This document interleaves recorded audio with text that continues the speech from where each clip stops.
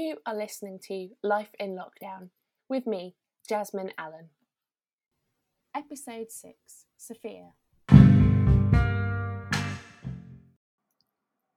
It's Tuesday the 28th of April and it's just gone 10 a.m.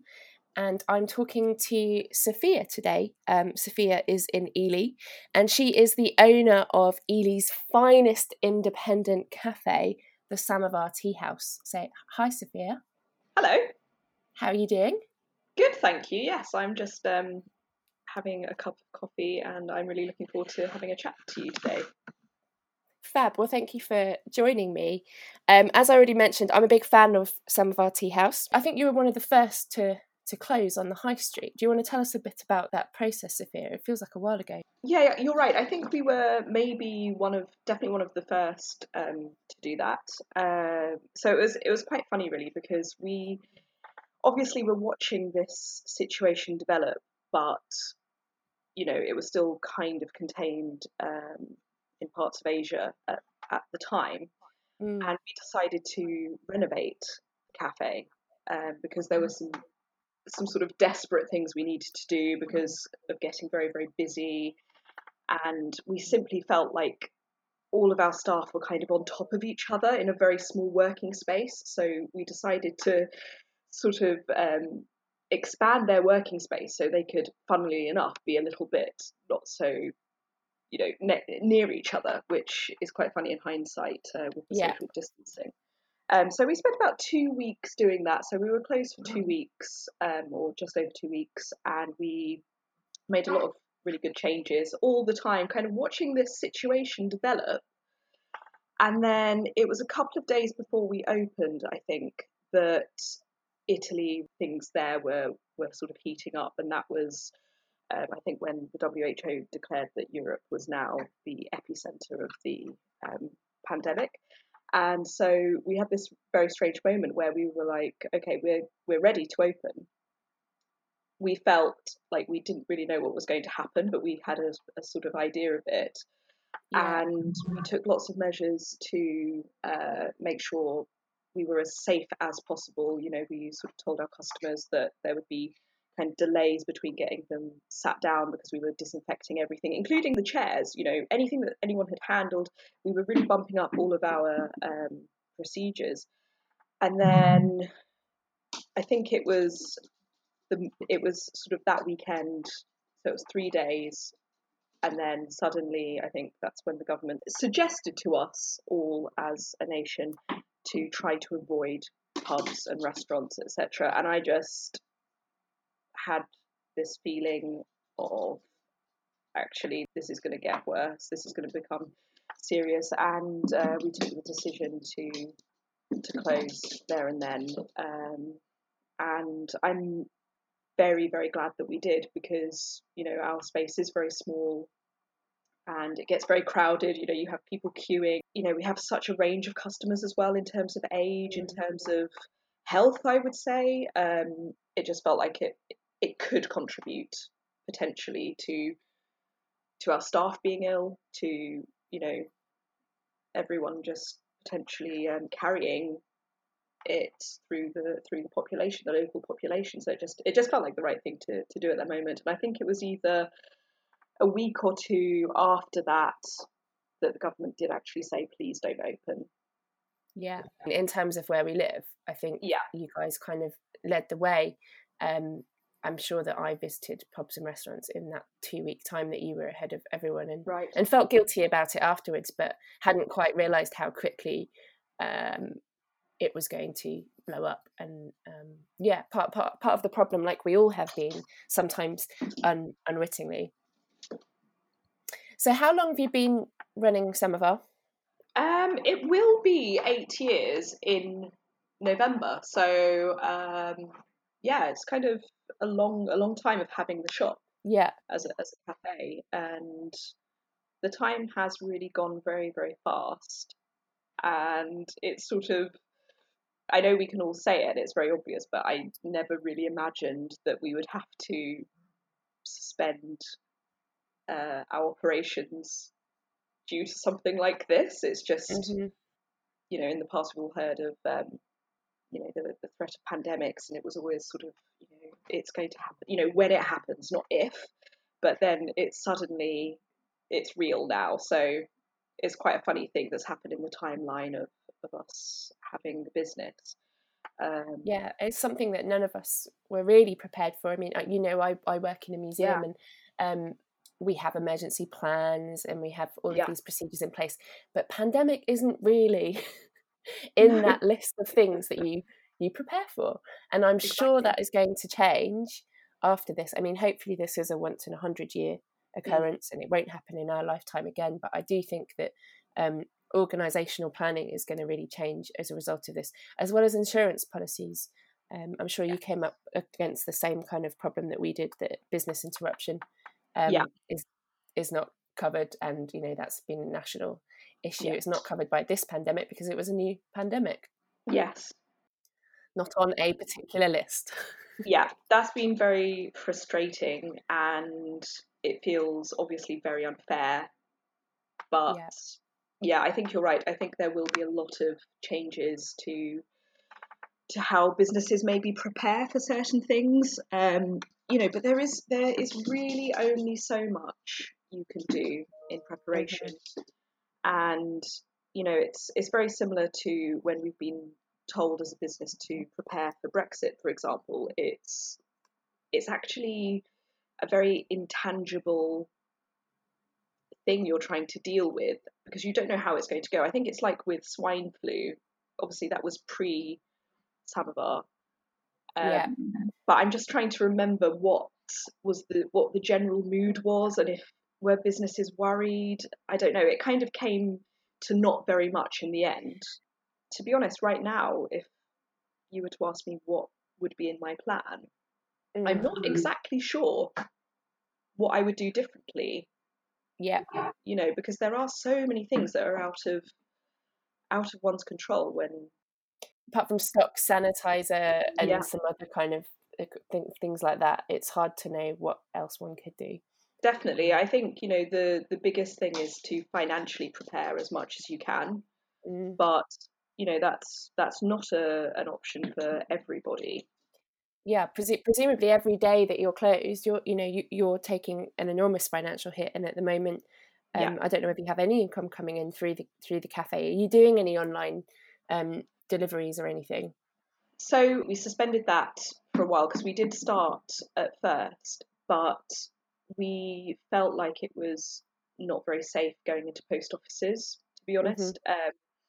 We tried it, but we were actually quite frightened by the lack of social distancing measures, and we just felt like people were sort of in our space, even if we didn't want them to be, and it just felt like a huge risk to take.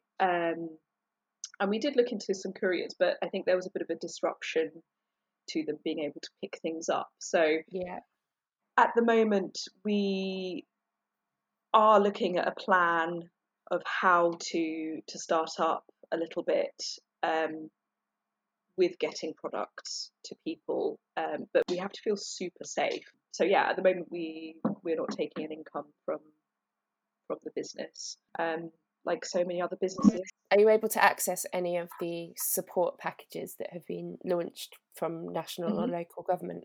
Yes, so it's a bit of an ongoing thing, because the communication hasn't been, I think, as good as it could have been with the local council.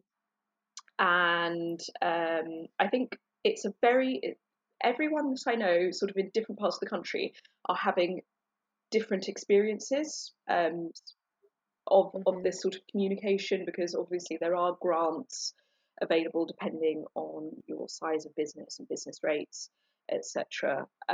So that is something that we should be receiving in the very near future, but it has been very difficult to access it, which we're okay. I think that's not going to affect us very badly, that there's a delay, but I do feel very, very worried for businesses who are still paying their rent for their businesses, some of their commitments that they might have. They might be waiting for their grants, and they they might be deciding whether to try and not pay their house rent or mortgage.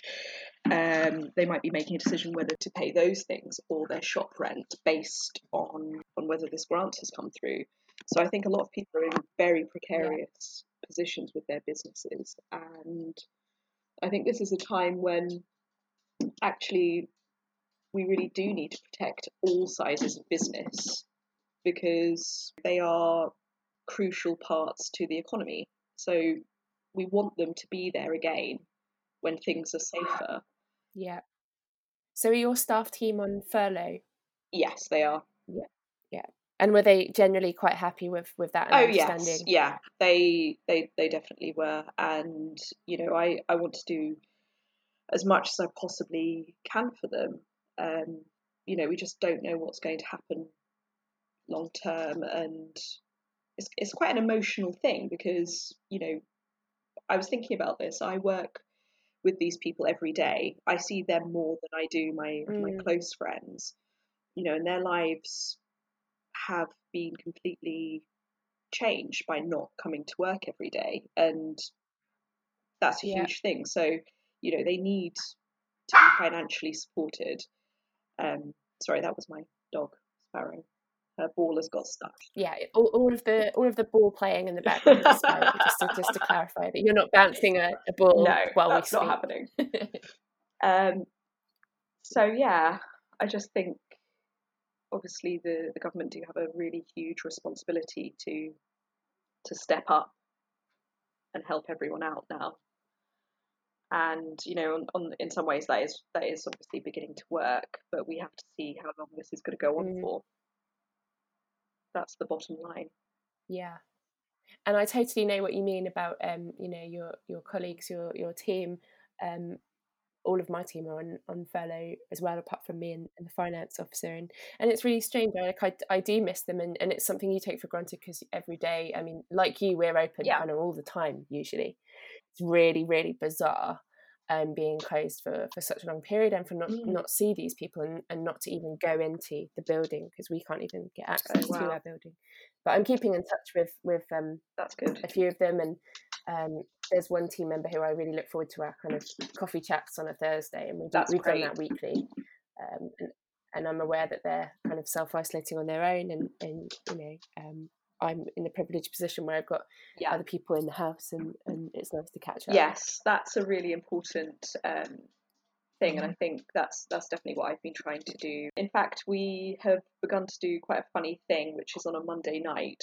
I don't know how it came about, but we started to do a buddy watch of every new episode of Killing Eve, but we all dress up as the characters. Okay, so I need to understand this. Are you watching it at the same time, second by second? How does this work? So what we've been doing is on Zoom, we choose a time to meet up, and then we literally say to each other, 3, 2, 1, press play. But it was so funny yesterday, because someone's internet connection got really bad. Something happened where they went ahead of someone else, so someone could see this cliffhanger bit of the program before everyone else, and she was just like waiting for our reactions. It was just really, really funny, and I think it took us almost 2 hours to watch the whole episode, but it was so much fun. It's something that would never have occurred to me to do before lockdown. And we're all finding these new things, and it's weird socializing through interfaces like that. So hang on, I still try to understand this.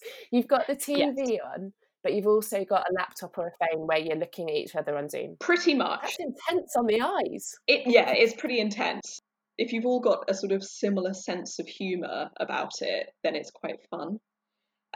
So I had my laptop that was playing the programme, and I actually had Zoom on my phone at the same time, but I sort of propped my phone up, and we were all you could see everyone in their costumes, and it was just like a bit ridiculous. I mean, I really want to see photos of this, but I'm just impressed that you managed to watch like an hour-long programme in unison, because we can't even work out how to sing Happy Birthday in unison in 2 minutes. It sounds so awful every time. Those moments where it goes wrong is what makes it so funny. Those those funny things we've been doing they've been a real highlight, I would say. Are you missing your customers? Yes, definitely. Yeah, it's actually been quite sad not to see them, because obviously we are not socializing with them, because they're our customers. We don't know necessarily their names sometimes. We might not even know where they live. We certainly might not be attached via any social media. So I do kind of wonder if they are okay in a way. And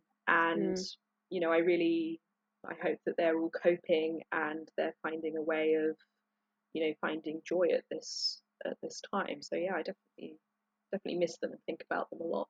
Because you must work most days a week. How many days a week are you in the cafe? It really varies, actually. Sometimes I can be there a lot.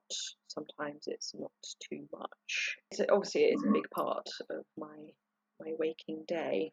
Whenever you go into the cafe, there's always people there. I mean, is your life suddenly much quieter than it was? I'm at home with Lizzie, my partner, and Sparrow, our small dog. So Lizzie also runs the cafe as well, although her job is very much behind the scenes. Yeah, it's one of the funny things is the cafe is so loud sometimes when there are plenty of people in there. It's like a really lovely hum of chatter. And I realised that it's been a really long time since I've experienced a lot of silence or quietness. And that's happening now. And I have to say it's a good thing. I think it's it's actually probably quite cleansing in a way, but it is very strange on the occasions when I do have to go into Samovar to maybe check some paperwork or do some admin stuff. It's quite funny to go in there and it's just sort of silent. It's really strange. I think I went in a couple of Saturdays ago, so on any normal Saturday, it would be heaving. There'd be, a queue, sometimes queue out the door. It's very, very exciting. There's a lot going on. There's lots of chatter. There's lots of people. And obviously it was like lunchtime on Saturday and it was just empty and the street was empty and it just felt very, very bizarre, very unusual. I'm sure. Apart from all of the admin associated with having a business closed that you're not sure when it's going to kind of reopen again, you must have a bit more time than you did before. Are you keeping to a routine? What are you doing in your day? Yeah, I think at first I was sort of waiting somehow. Maybe it was a bit silly, but I was sort of waiting for the dust to settle. I just had this feeling of, okay, at some point the dust is going to settle and I'm going to get into a routine. And of course, I think, just from my perspective, that is not something that has just happened. I've had to, in a way, instrument that. I think I had one day where it was almost like the novelty of not having anything to do after working for many, many years very hard. I think I had one day where I decided to just not get dressed. And it felt really, really strange. And I think at some point I did get dressed, but it was just more the novelty of that. And I remember I went online and basically we decided that it'd be really good to grow more of our own food. Not in a particularly panicky way, like we think there's not going to be any food, but it was more like... You had the time. Yeah, we had the time.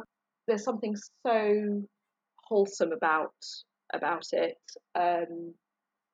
Watching something grow from a seed, it's so basic and it's a bit miraculous. And I didn't grow up being used to those things, whereas Lizzie did. So for me, it's quite novel. So she's been really amazing at getting things growing, and I've been helping a little bit as well. We did the same. We used to have an allotment before we moved to Ely, and it's something we haven't had time to do at all since we moved here. But we did get a few seeds and start growing things. But really sad story. I said the courgette plants were ready to go outside before they were, and the stems snapped, and I felt really sad because I'd killed them. That's really sad.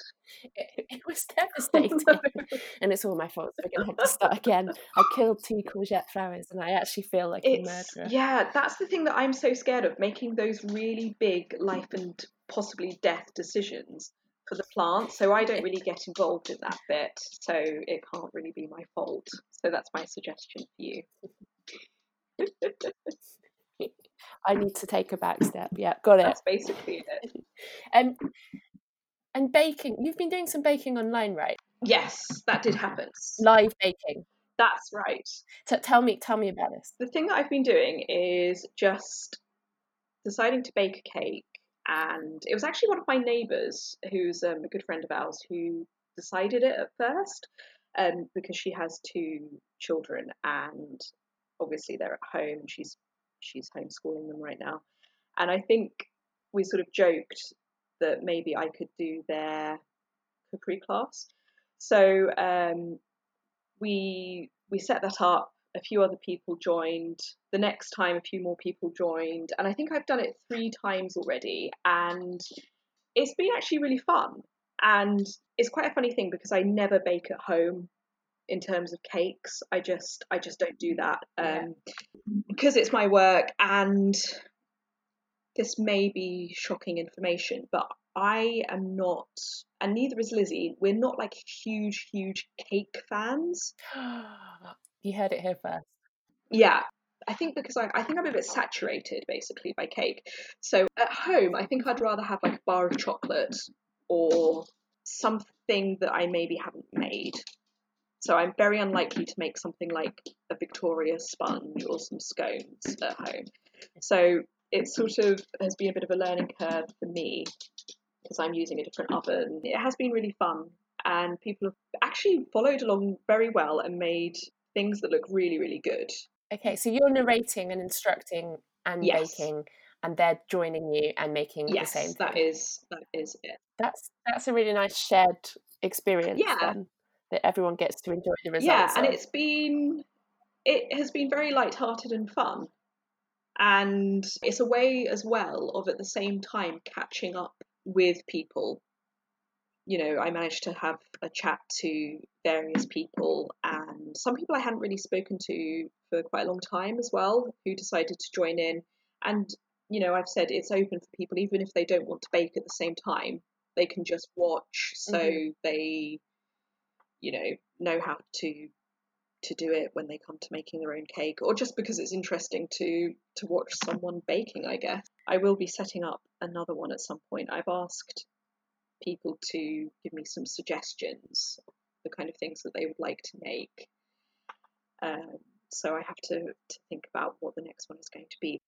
But yeah, you must have your own flour supply as well, which is quite something. Well, the funny thing is about that, so a lot of food businesses like mine go to big wholesalers for getting things in bulk.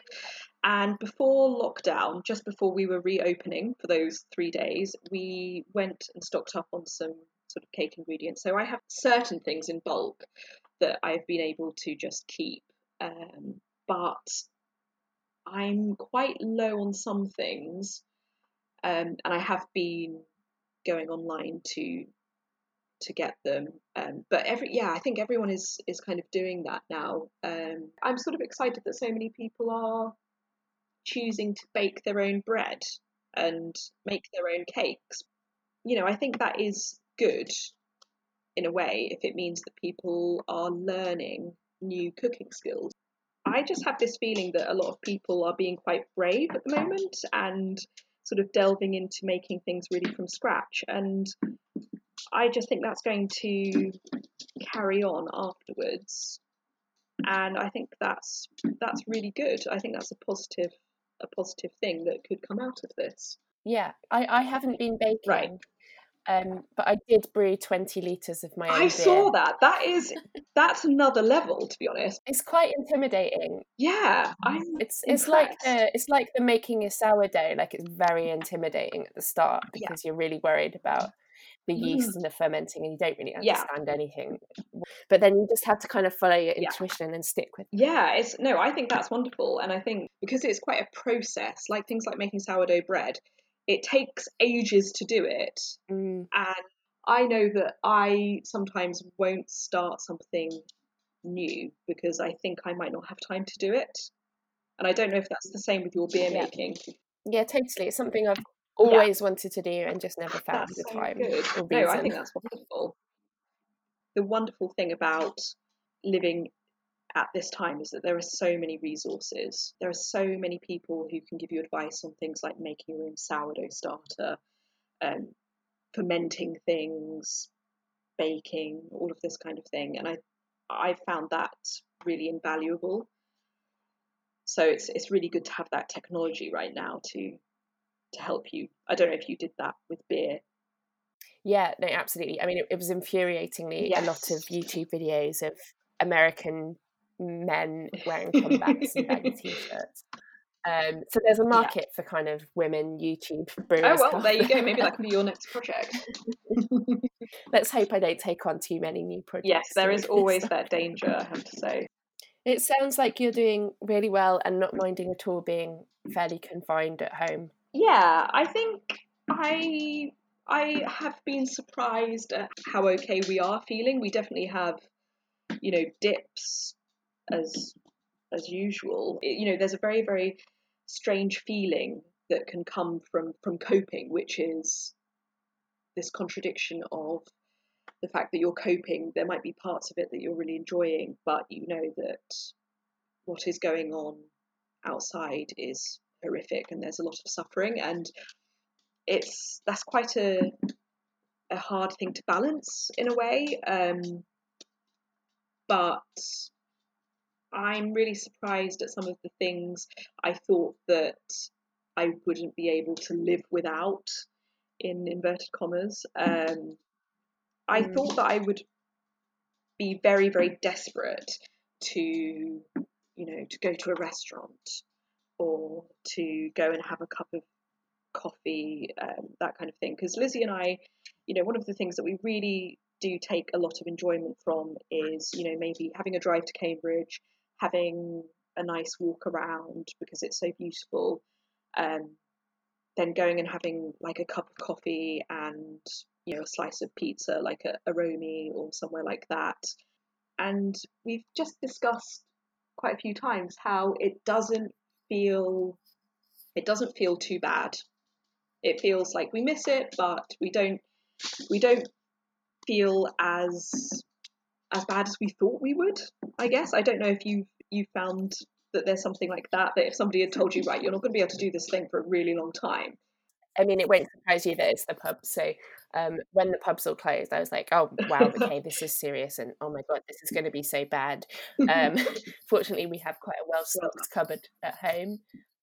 But yeah, I miss the informal chats with people I don't always know in the pub. And I miss that. But I'm also worried that I'm now so used to just talking to my wife and dog and not many other people that I won't be able to engage in those casual chats. I mean, looking forward to it, but I also think it will be weird. It would be weird to be in a communal space with people because I haven't done that for quite some time now. And the longer it goes on, the weirder it will be when I think you're right. I think a lot of us are imagining how we will feel, and it's so difficult to know as well. But I think people are very resilient.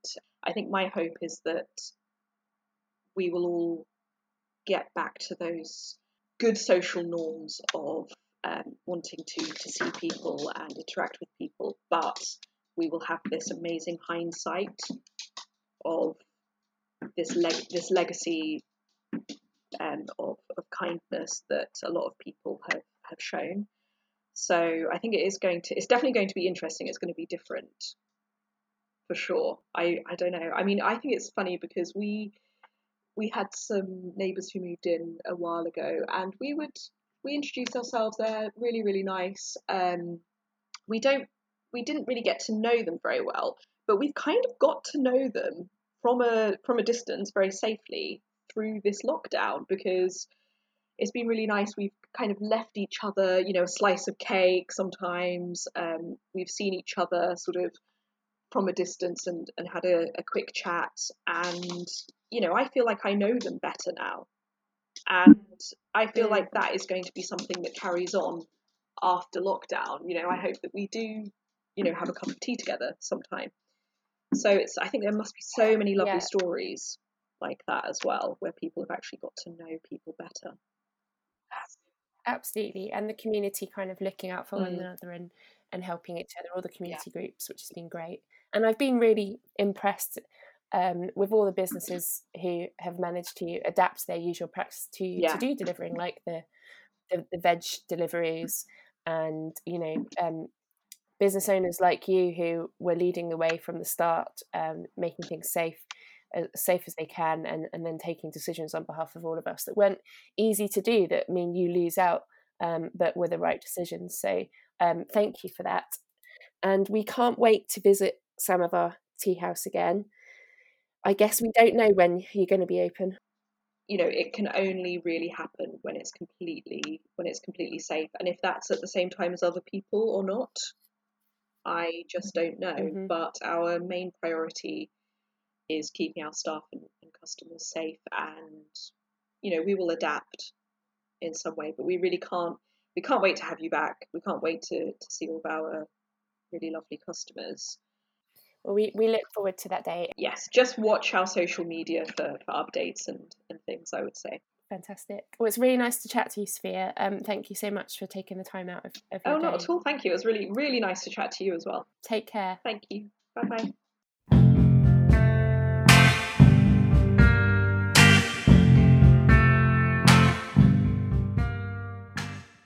Life in Lockdown was presented, recorded and edited by Jasmine Allen in Ely. The intro and outro music is taken from a song entitled There Will Come a Day by Emma Cooper.